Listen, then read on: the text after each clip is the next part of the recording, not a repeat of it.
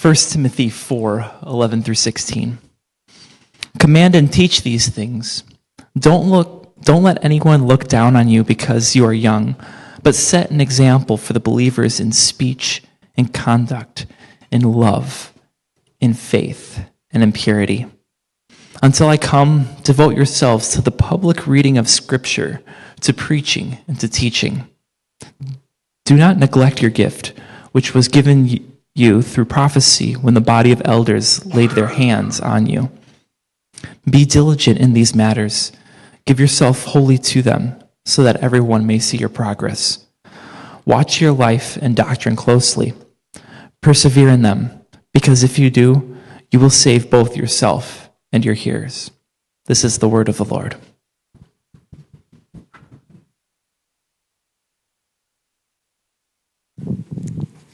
Thanks, Gabe. All right, good. Good morning again, Antioch. I should love that when every single speaker gets up and says, good morning, and expects you to say it back.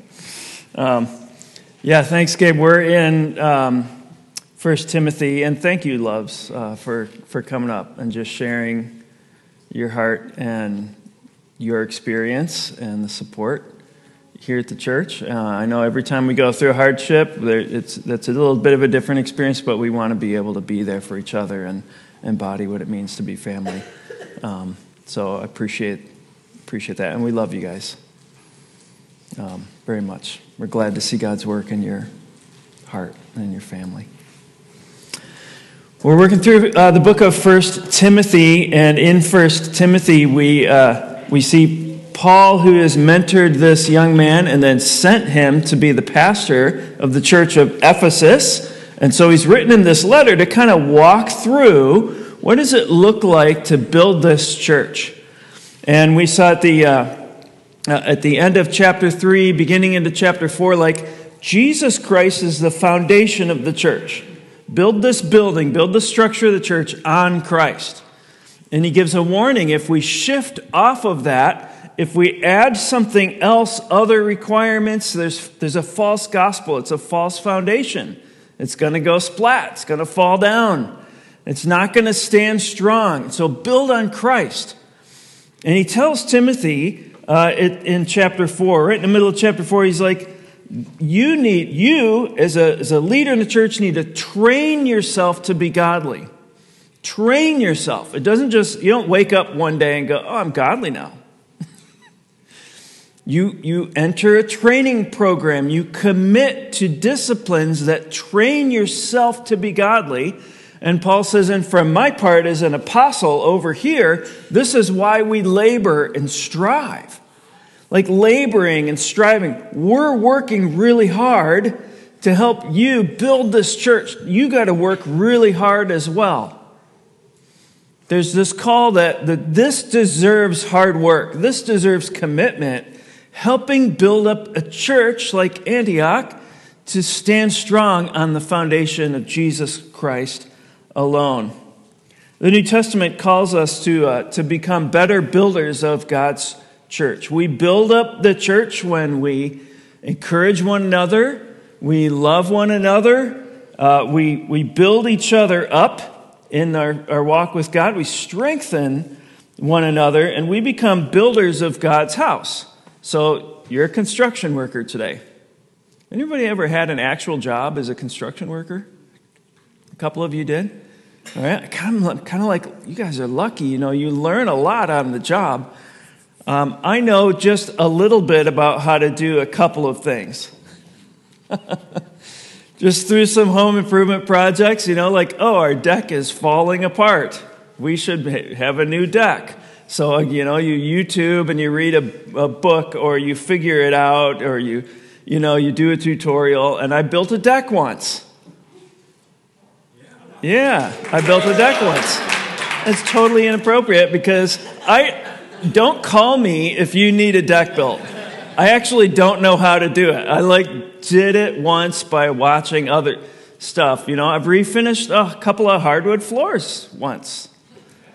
Wow. Yeah, isn't that something? Yep, don't call me if you need I am far from an expert builder. in these things. I've just done it a little bit to get to like where, hey, you can call me because I know how to do this. I would need to be mentored. I would need to be apprenticed. I would need practice and practice and practice. And then I'd get really good at it. And think about it in terms of us here in the church. Sometimes I think we rely on some other expert builder and we don't really have that much to do. Or we think, well, we kind of theoretically know how to make disciples or encourage a family or whatever. We need to commit to doing the work, to learning from people who do it well, to practicing these things so that we can actually become better builders of God's family. Can you think of anybody who you would say in a church context would be something like an expert builder? Like this person's really got great experience. They're a good craftsman in discipling, loving, serving, teaching, whatever it is. Can you think of anybody who's been an expert builder in your circle that you've known? You probably can think of a few. I can think of some.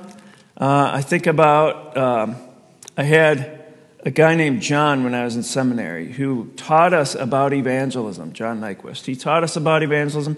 I got to work real closely with him for a year, and it was like, wow, I learned so much from him. That was so cool.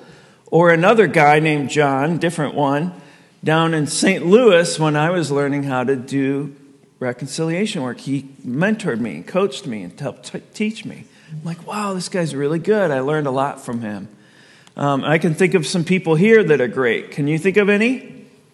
You want to shout out any names? Like, this person's just great at what they do. I just love to watch them work. All right. Turn the big spotlight on Coley. Good job. Yeah, anybody else? You just see him working diligently or effectively.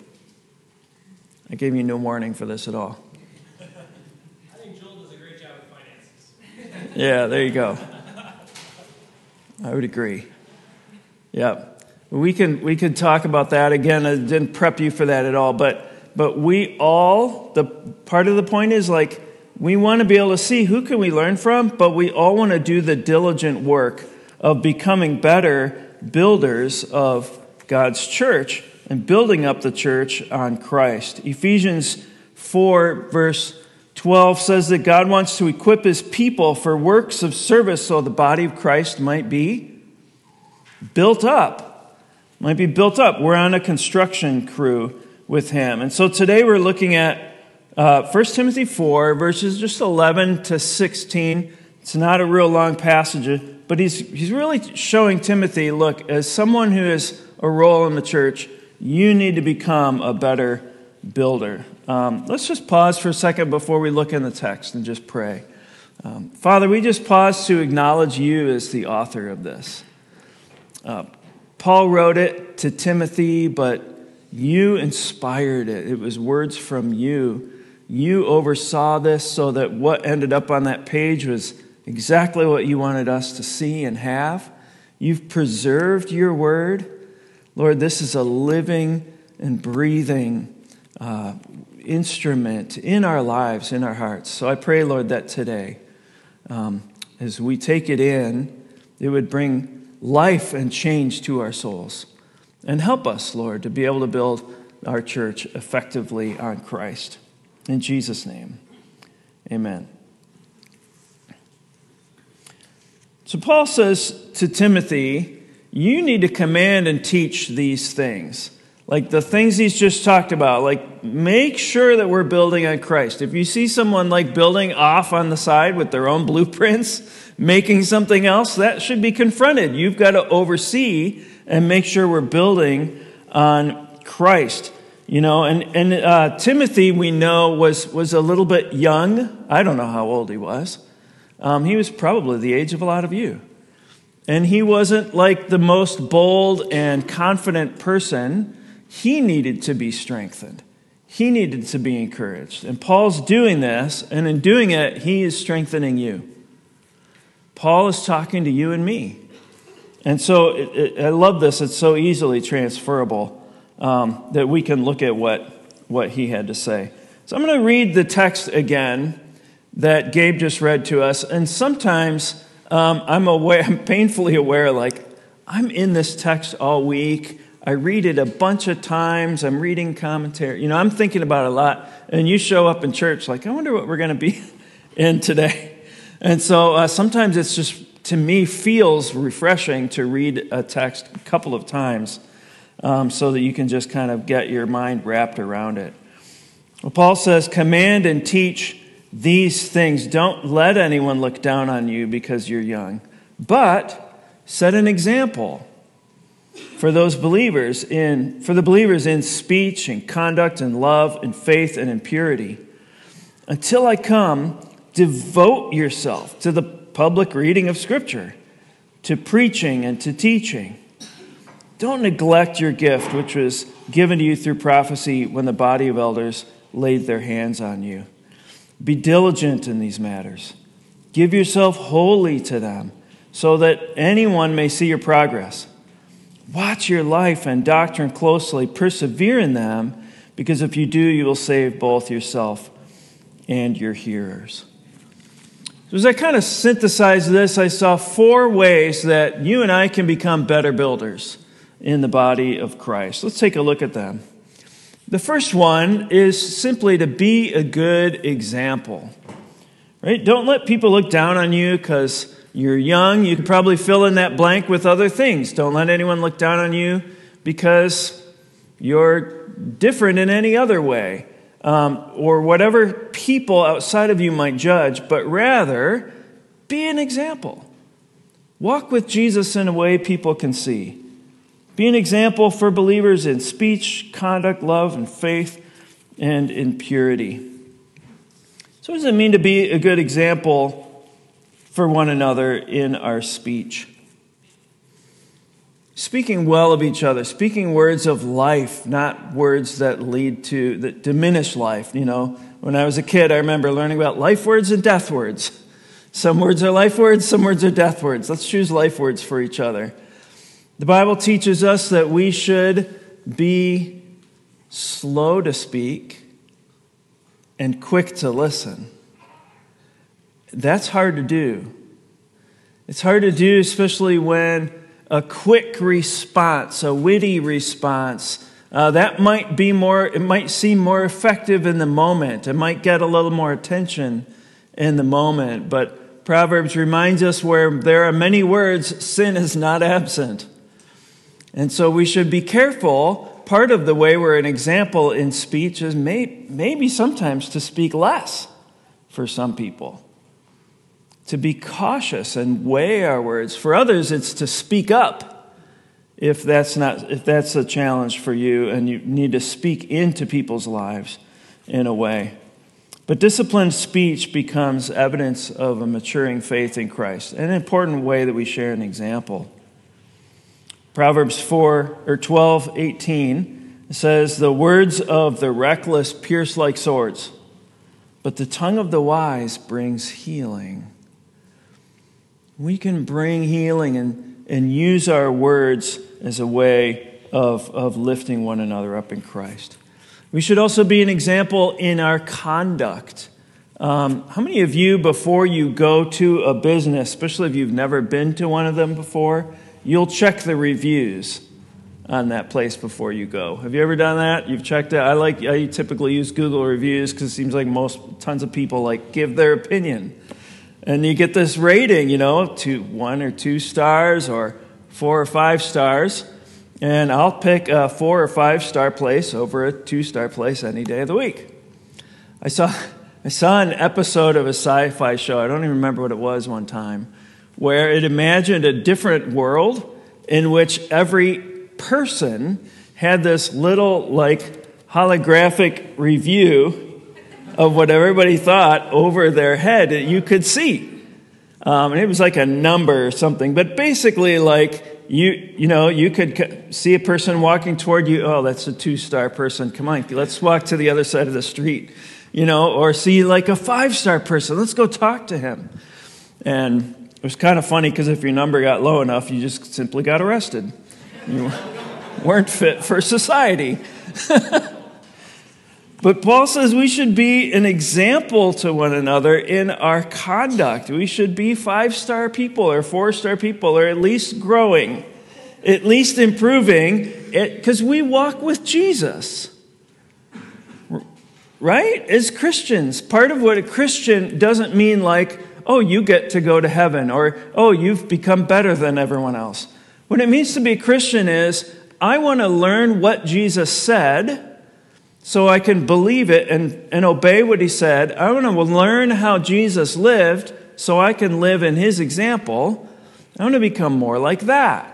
And so I'm walking out my faith, and that gives us better conduct among the people around us. We should be an example of that. Be an example, a good example in love. Anybody can love people who are fun or easy to love or lovely or who are nice to you. But as Christians, sometimes our example of how to love is how we love people who are unlovely. How we love the people who aren't easy to love, even as Jesus says, love your enemies. And that is the kind of example that makes an impact for Christ. In faith, be an example in faith. You know what faith is? Faith is pretty simple. It's just believing something to be true even though you can't see it. Believing in what we can't see with our eyes. So we were designed to live by faith. We were built for that. You're all doing it right now. Every person in this room believes, without question, that there's oxygen in the air. There's something worth breathing, right? Otherwise, if you believe that you were underwater, or if you believe that the air was toxic and unhelpful in any way, you'd probably be holding your breath. But faith is as natural as breathing for us because we were built to walk by faith. So as believers, we believe that God is sovereign. We believe he's in control. So I don't have to worry about all the stuff outside of my control because I believe God is sovereign. We believe that Jesus loves my neighbor and longs for him to be saved. And so I'll treat my neighbor that way as if he's deeply loved by God, and God's doing all kinds of things to reach out to him for his salvation. You know, we believe all kinds of things, and we should be an example of walking by faith. That strengthens the body of Christ when we just live it out, you know. We just live it out. And he says, finally, be an example in purity.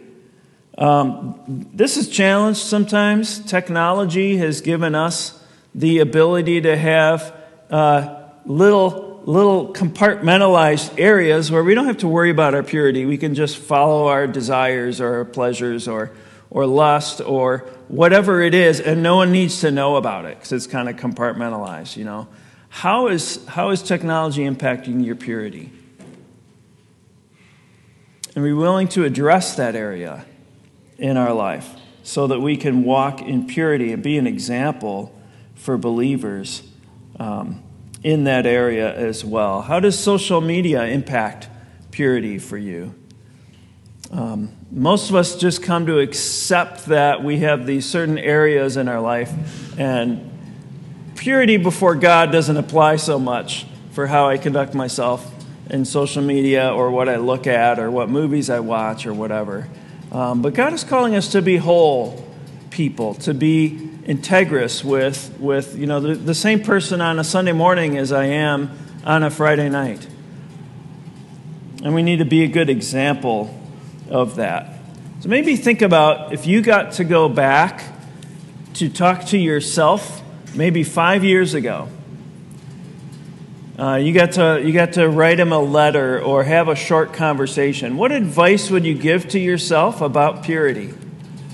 How would you advise yourself? Hey, avoid this thing and do this and work harder at this and stop that. What advice would you give yourself? Because whatever advice that we might give ourselves from 5 years ago, do that. Just do that now. Hear yourself and follow that advice and be an example that if other people looked into every area of your life, they would see a person of purity. So being an example was one area that we can become better builders of the kingdom of God and keep the church built on Christ. The second area was this. He said, devote yourself to the Word of God. Devote yourself to the public reading of Scripture, to preaching, to teaching, and make sure that Scripture is put out before us. The public reading of Scripture has been important for a long time in the church. Moses received the first Scripture from God, and he would read it publicly before all the people. And they would come and they'd listen and believe and be changed. And then they lost the Scriptures in the Old Testament for a long time. The people went off and served idols until like that Ezra and Nehemiah time. They discover Bible. They discover these scrolls from the Old Testament. And they would read them publicly for the people. This continued Jesus when he came on the scene, and we'd see him as a young man going into the temple. What would he do? He would participate in the public reading of Scripture. We have one example where he gets up and did the reading from Isaiah to even announce who he was to people. And the public reading of Scripture, it continues to be really important to us in the church. We just come before the Word of God. We bend our knee to God's thoughts and God's perception and God's will, and we all do it together. So being devoted to the Word of God is super, super important. The Word of God is, how important is it to you? In Psalm 119, which is the longest chapter in the Bible, every verse is talking about the Word of God. Verse 18, it says, "The law from your mouth is more precious to me than thousands of pieces of silver and gold." Is God's Word more precious to us than all the money in the world? It was to the psalm writer. In fact, he even says in another place, "It is good that I was afflicted so that I might learn your statutes." Have you ever gone through like a really hard experience in life, maybe physical experience or an emotional thing or a trauma, and you go back to the Word of God and you're like, I need to make sense of that. That was really hard. And is this really true? We kind of go back, we dig deeper into the Word of God. The psalmist is saying, I'm glad I went through an affliction because it gave me opportunity to dig back into the Word of God. Do we love God's Word that much? One of the ways we come to love it is just to recommit ourselves to it, to be devoted to it, to do the hard work, labor and strive. Study the Word. Commit to reading it on a regular basis. Memorize. Talk about it in community group. Keep that conversation going, because as we dig in, God will reveal His Word to be meaningful and helpful to us. So we devote to the Word of God. The third way to become a better builder is to use our spiritual gifts. Paul said, don't neglect your gift, which was given to you through prophecy when the body of elders laid their hands on you. Well, that's interesting. I don't know actually what Timothy's spiritual gift was. We know what spiritual gifts are, because there's other places that describe them and list them out. But Timothy's gift was invested in him. It was shown to him, it was affirmed in him. And Paul's like, do that. That thing that you're good at, do it. Do more of it. Because that's given to you by God to build up His church. And so we can make an impact by working outside of our areas of giftedness. I might be good at this, but like God still calls me, do the work of an evangelist. That's not my spiritual gift. That's scary. But there's fruit to be born there. There's good to be done. Or encouraging people. Maybe that's not my gift, but it's good to do whatever that is. Or giving. That might not be my gift. It's not, but it's a good discipline for me to have. And yet at the same time, you've been given something you're good at by God. And it's important and good for you to use it in the church. In fact, the teaches us in 1 Corinthians that the Holy Spirit knew what he was doing. And he gave you an ability or a gift to be developed and used that's different than yours, and they're both needed. So if you're being passive, you're like a paralyzed limb. You're kind of dragging you around if you're not using your gift. We would rather you use your gift, and then we together can build up the body of Christ more firmly.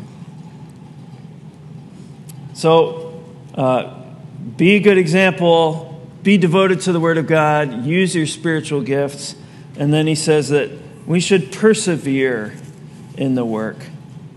In verse 15 and 16, be diligent in these matters. Give yourself wholly to them so that everyone can see your progress.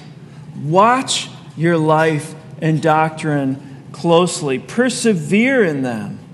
As if you do, you will save both yourself and your hearers. At the end of the day, there's this element that makes it work, and it's just called hard work. You have to do the work. I know we have some cross-country runners in here that ran back in the day. I've talked to some of you about it. Our cross-country runners, when we start in August, we start our practices, we give them a Summer Miles t-shirt. They get a free t-shirt. If they ran 150 miles from the time school ended until practice starts in August. It's doable, but it's work. You know, some of them will get all the way up into like 300-400 miles, but they have to run that 150 miles, and then they get the shirt. Because if they do that kind of work, they'll be a better runner. It's pretty simple. They'll be in a better place to do a better job. They'll enjoy the season more. We'll get more out of them as coaches. And, you know, we just got to have a way to acknowledge the value of work, of hard work. I was listening to a thing, and a podcast was telling me about the National Spelling Bee. These little kids can spell words that I've never heard of, that sound like they're French or something. I don't know. I can't even figure it out.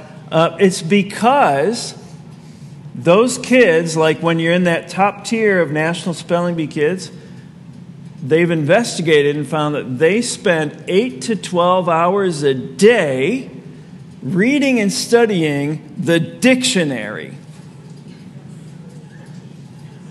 Doesn't that sound awesome? 8 to 12, a lot of them, like the minimum was 8 hours a day. Some were spending 12. Studying on their own, alone, like in their bedroom. What are you doing? You're late for dinner. I'm reading in the K section. And they're studying words in the dictionary. But the hard work they do enables them to be crazy good at spelling. And Paul's reminding us, he's like, if we want to build up this church on the foundation of Christ, so Antioch will be strong and effective and last, for the glory of God and the salvation of many people, we got to do the work. Be diligent in these matters. Give ourselves wholly to this. We got to watch ourselves. We got to watch our doctrine. We got to work hard together so we can just do it. I just finished the book on grit by Angela Duckworth, and I was thinking about this. Grit, like that ability to stick to something and keep working at it until it gets done. And she gives this grit formula. And I was kind of laughing because it's like, this fits so much into what Paul is teaching us. And the formula of really getting stuff done is this. You take talent, maybe your spiritual gift, the thing that you might be good at, and you combine it with effort. Talent plus effort, you can develop a skill. Like you might have a bit of an ear for music. That's great. Nobody cares. Right? It doesn't really help anything. But if you combine effort to that, let's say you want to start working at learning to play the guitar, it takes effort. You got to build up calluses. You need to learn chords, all this stuff. And eventually you might have a skill. You can play the guitar. Now you move to the second level. What do you do with that skill? You take your skill and combine effort, and you use it, and you discipline, and you give yourself to it. Now you can have a ministry. Now you can begin blessing other people. Now you can begin to build up the body of Christ with whatever your spiritual gift is. But either way, it requires effort, and then it requires more effort. That's what Paul's telling Timothy. This has got to be a commitment to work and to work hard at it. And so that's just a great reminder to me, like, it doesn't matter how old I get. I need to keep working and growing and developing and doing these things, and so do you, so that we can become more effective builders of the body of Christ. And God will use us to build up and strengthen His church. Antioch won't happen by accident. I even think I can be so bold as to say, God's not likely to do a great work here if we're sitting back passively waiting for God to build a strong church. That's not, according to this, that's not how it works. It works, God meets us and uses us when we engage, when we commit to the Word of God. We commit to our life and our doctrine. We commit to each other, and we work and we work and we encourage and strengthen and we work more. And God builds something beautiful that ensures our salvation and the salvation of many more people who need Jesus. Amen? So it's a call for us today to recommit to work and to stick to it. I'm going to close in prayer as worship team will come back up and lead us in our closing song. Father, thank you for the work that the Apostle Paul did. It's stunning to see how many places he went, how much he suffered without complaint, how hard he worked. And the church is just built on your Spirit working through the labor of your saints. And Father, I pray that we would be encouraged by this. There's a controllable in this. We can apply these principles and we can do stuff that helps keep us centered on you, that gives traction for what your will is for us and for the people around us, that they would be saved and find a place to grow and become more like Jesus. Help us to just grip that through hard work and commitment and just to be a part of what you're building and what you're doing. That will withstand any culture shift, any kind of good or bad times. We can stand firm in Christ. So, Lord, help us to become better builders of your kingdom. In Jesus' name, amen.